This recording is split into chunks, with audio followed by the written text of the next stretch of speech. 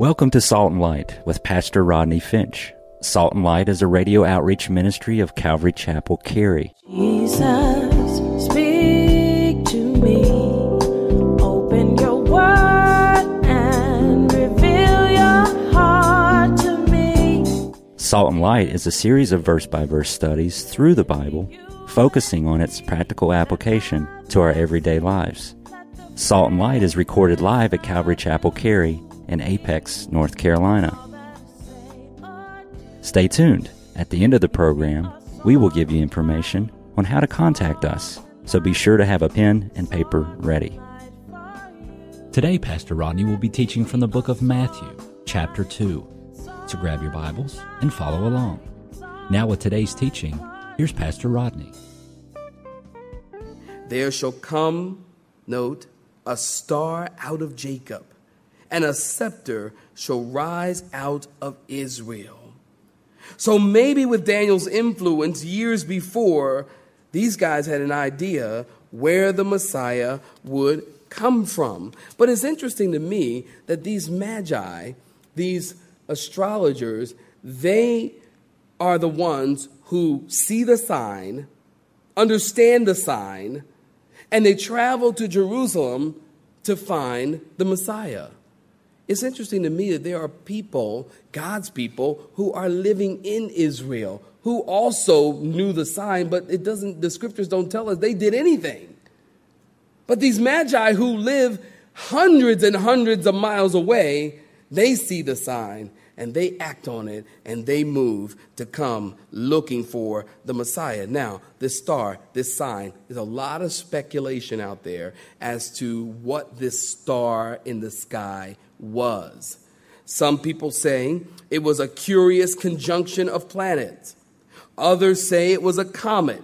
Some say it was a supernova, which all of these things are possible. But could it be that it was simply a star? Hello? Is that possible? People always got to, well, now what really was it? Could it have been a supernova, or what really was it? Hello, maybe it was just a star that God placed where he placed it because he's God, the same God who said, let there be light, and there was. It's just simply a star. But whatever it was, I think the important thing is this. Note this. God, through that star, was reaching these magi who studied the stars right where they were. Isn't that interesting? You see, God speaks to people, and listen, God reaches people right where they are.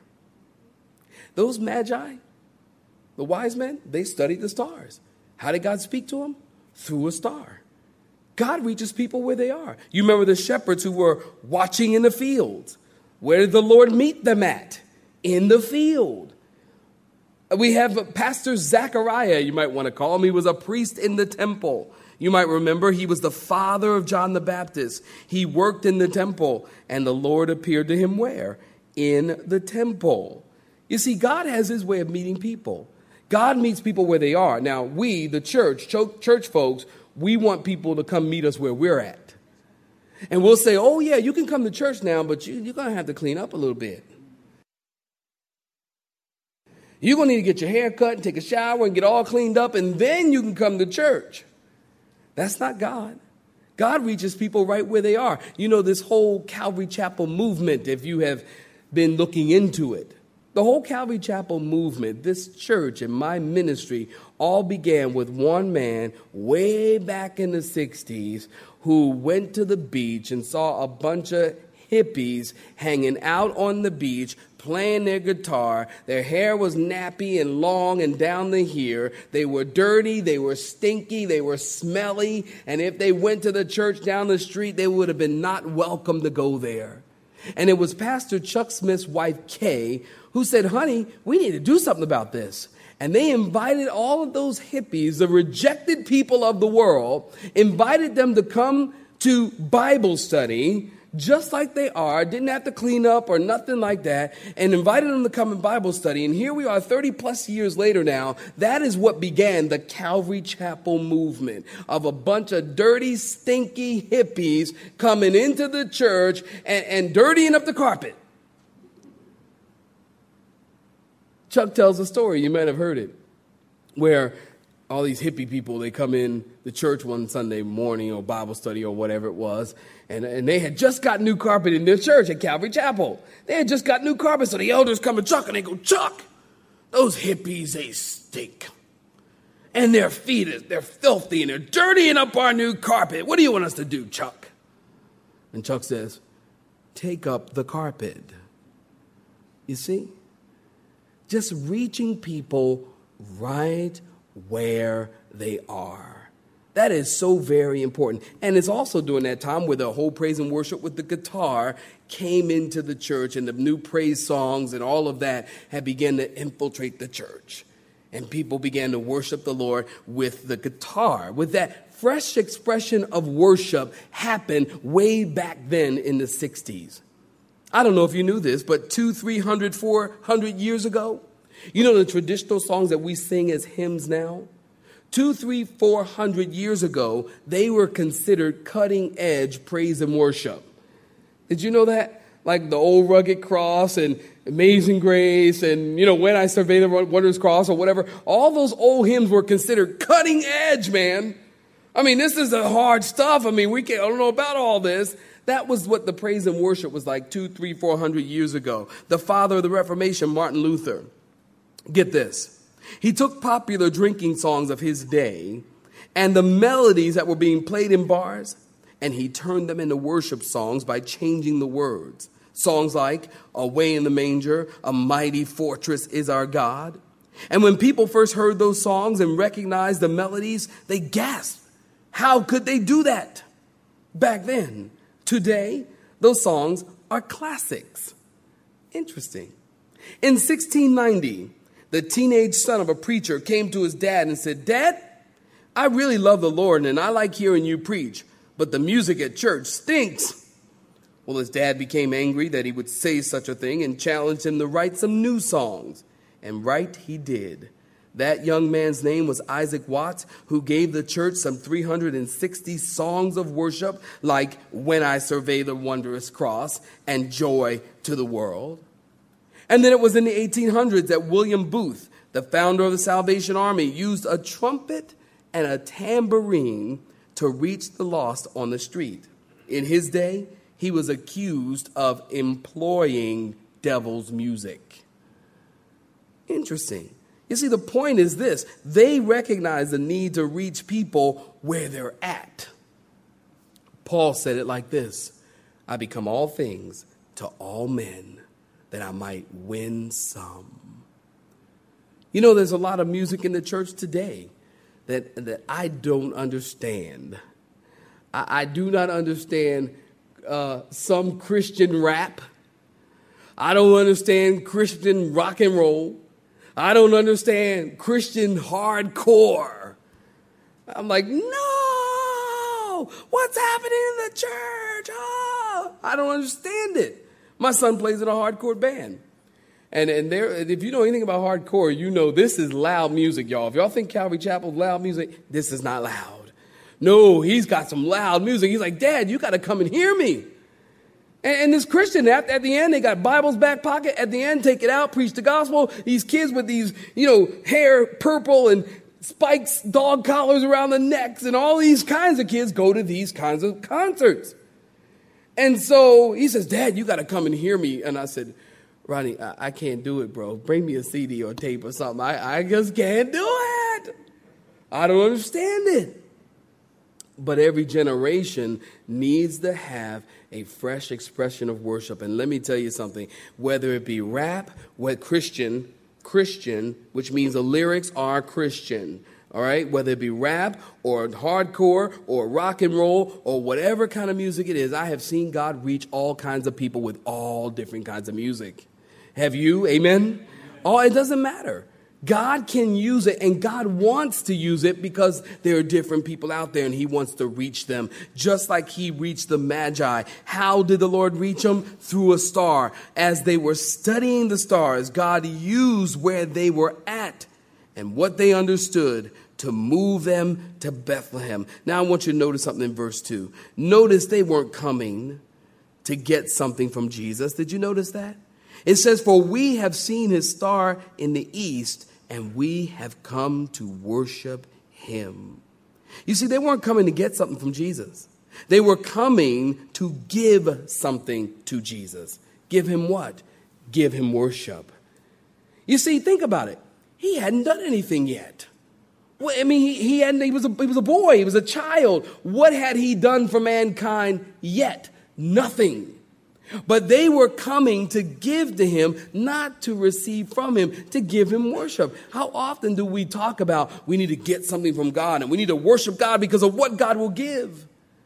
Listen, that's true. I believe that if we worship God, God will give to you. If you worship God, God will bless you. If you worship God, God will provide for you. God will meet your needs. God will answer your prayers. Amen, saints? If you worship him, God will meet your need.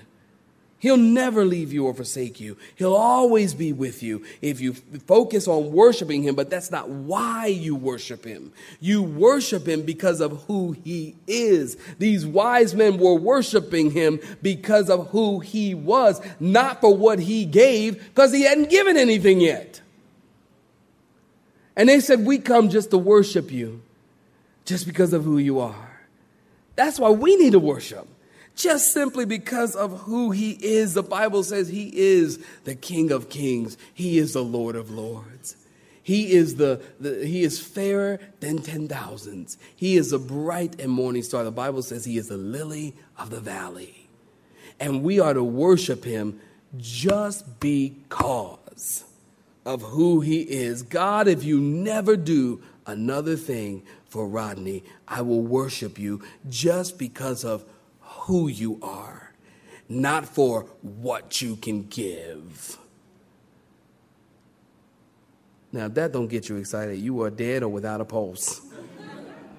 Amen, saints? Amen. Just for what you can give, Lord. You know, it had been said that wise men came to worship him, and wise men and women have been doing the same thing ever since.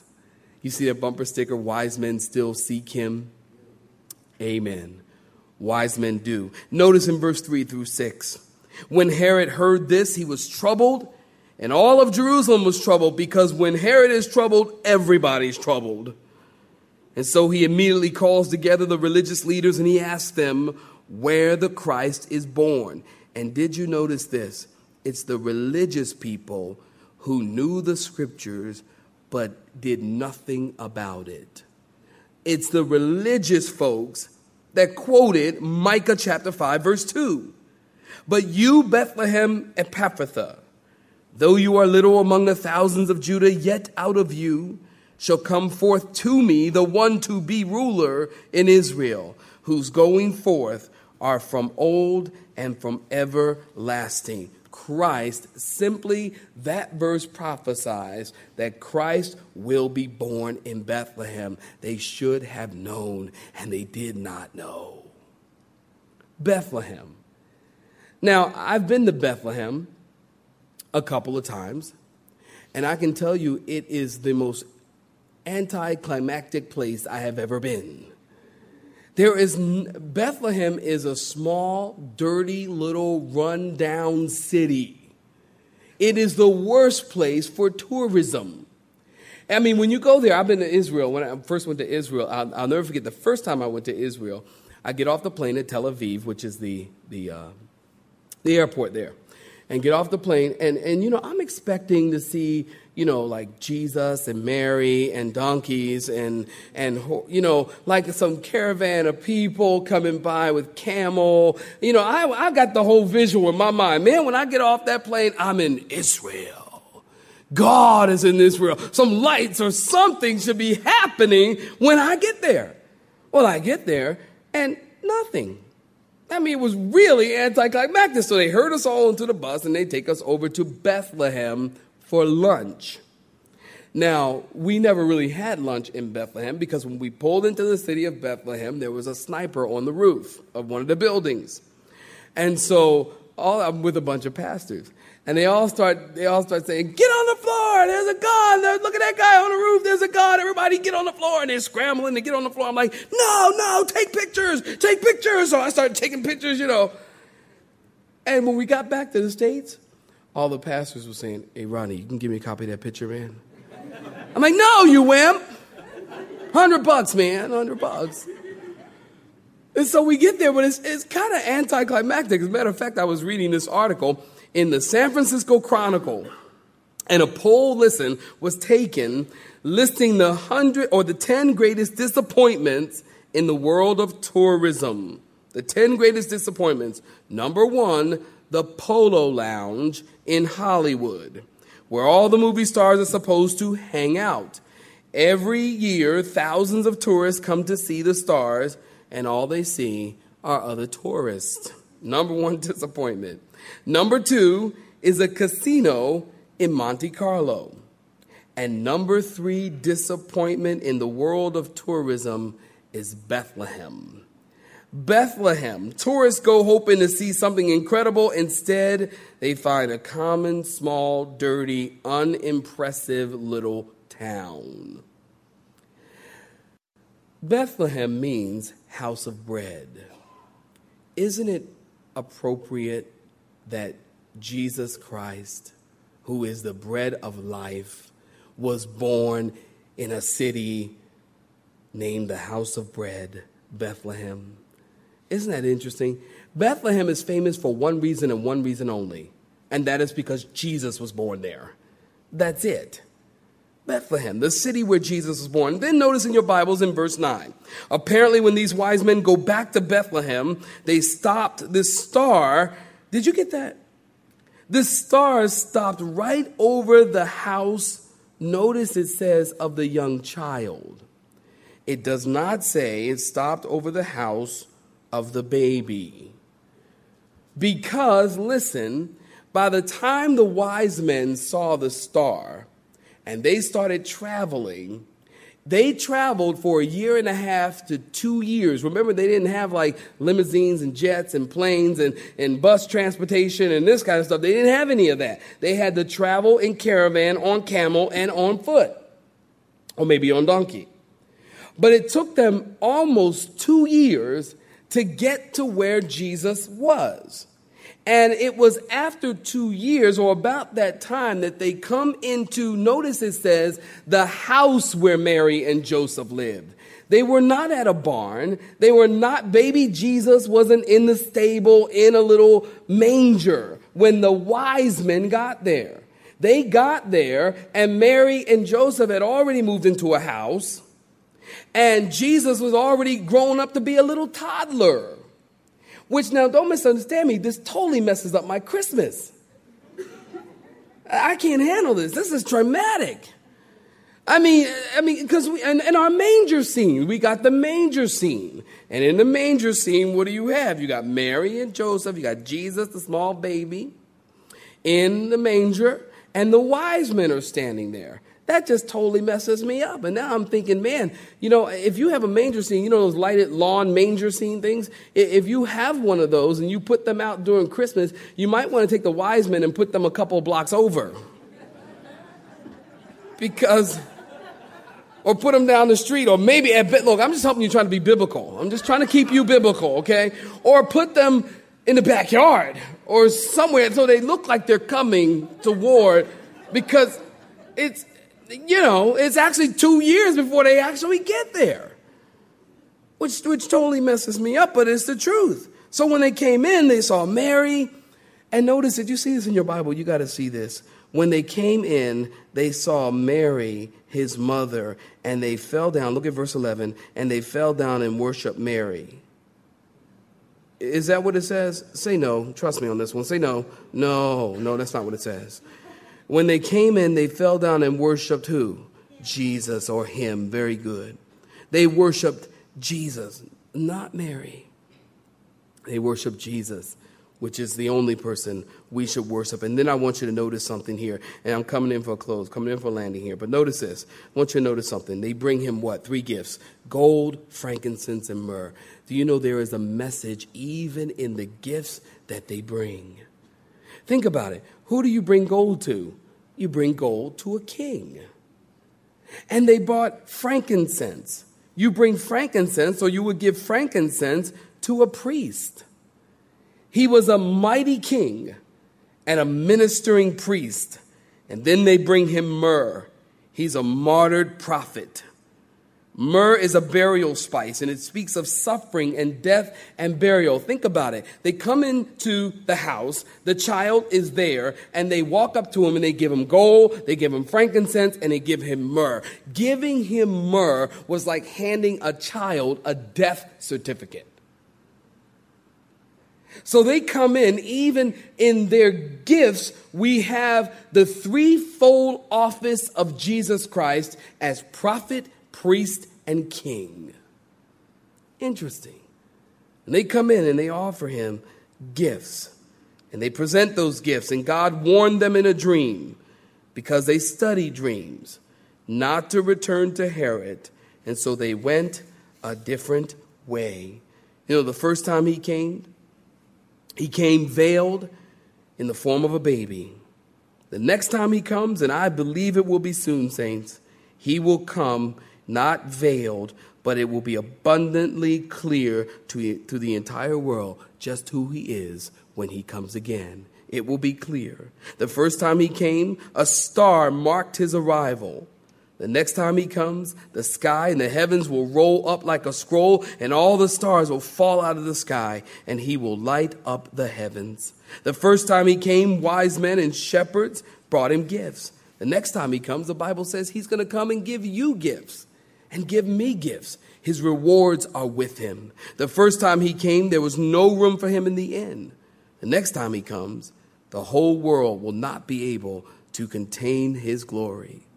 The first time he came, only a few attended his arrival, some shepherds and some wise men.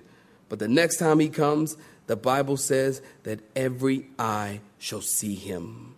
The first time he came as a baby, but soon he's going to come as the King of Kings, a sovereign King of Kings, and the Lord of Lords. You want to note something in closing. Did you notice the different responses of 3 different groups of people? Did you notice that? The response of Herod was what? Hostility and hatred. The priests and the scribes, they were indifferent, all the while maintaining their religious respect. And then we have the response of the wise men. They sought Jesus so that they could worship him, and they brought him gold, frankincense, and myrrh. Why? Because gold, frankincense, and myrrh speaks of the fact that worship is costly. Worship is costly. They brought him gifts. 3 different responses, 3 different groups of people. It was Jesus who said to Peter, Peter, who do men say that I am? Peter said, well, some say this, some say that, some say this, some say that. And Jesus said to him, Peter, here's the ultimate question. Peter, who do you say that I am? You remember that, saints? Who do you say that I am? And Peter says, well, thou art the Christ, the Son of a living God. And Jesus said, good work, Peter. But you didn't get that from yourself. You didn't just think it up. He says, the Spirit of God, flesh and blood hath not revealed that to you, but my Father which is in heaven has revealed that to you. See, the question is what? Who do you say he is? What will be your response to him? The baby? We love Christmas because we love the baby in the manger. But let me tell you something. The baby is no longer a baby. The baby grew up to be a child. The child grew up to be a man. The man was beaten, suffered, bled, and died. It was the man who went to Calvary's cross. It is that same man that they took down from that cross and they buried him in a tomb. And yes, you guessed it, it's that same man that rose again 3 days later and ascended into heaven. And it is that same man, the Bible says, who sits at the right hand of God, ever lives to make intercession for you. But don't stop right there, because it is that same man, the Bible says, who will someday crack the sky. And it is that man, his name is Jesus, who's going to come back someday.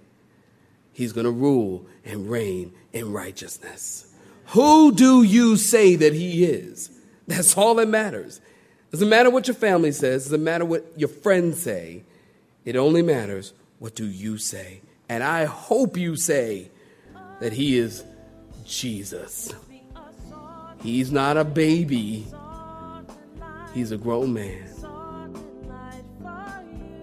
You have been listening to Salt and Light, a radio outreach ministry of Pastor Rodney Finch and Calvary Chapel, Cary, located in Apex, North Carolina.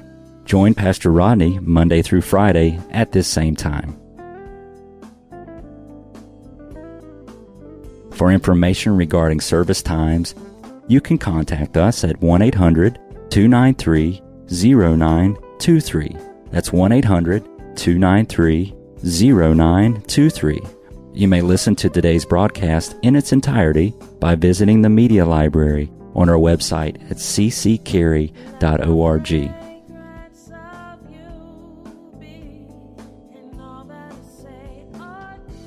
We would like to thank you for tuning in to Salt and Light and pray that you have been blessed. Until next time, may you be salt and light.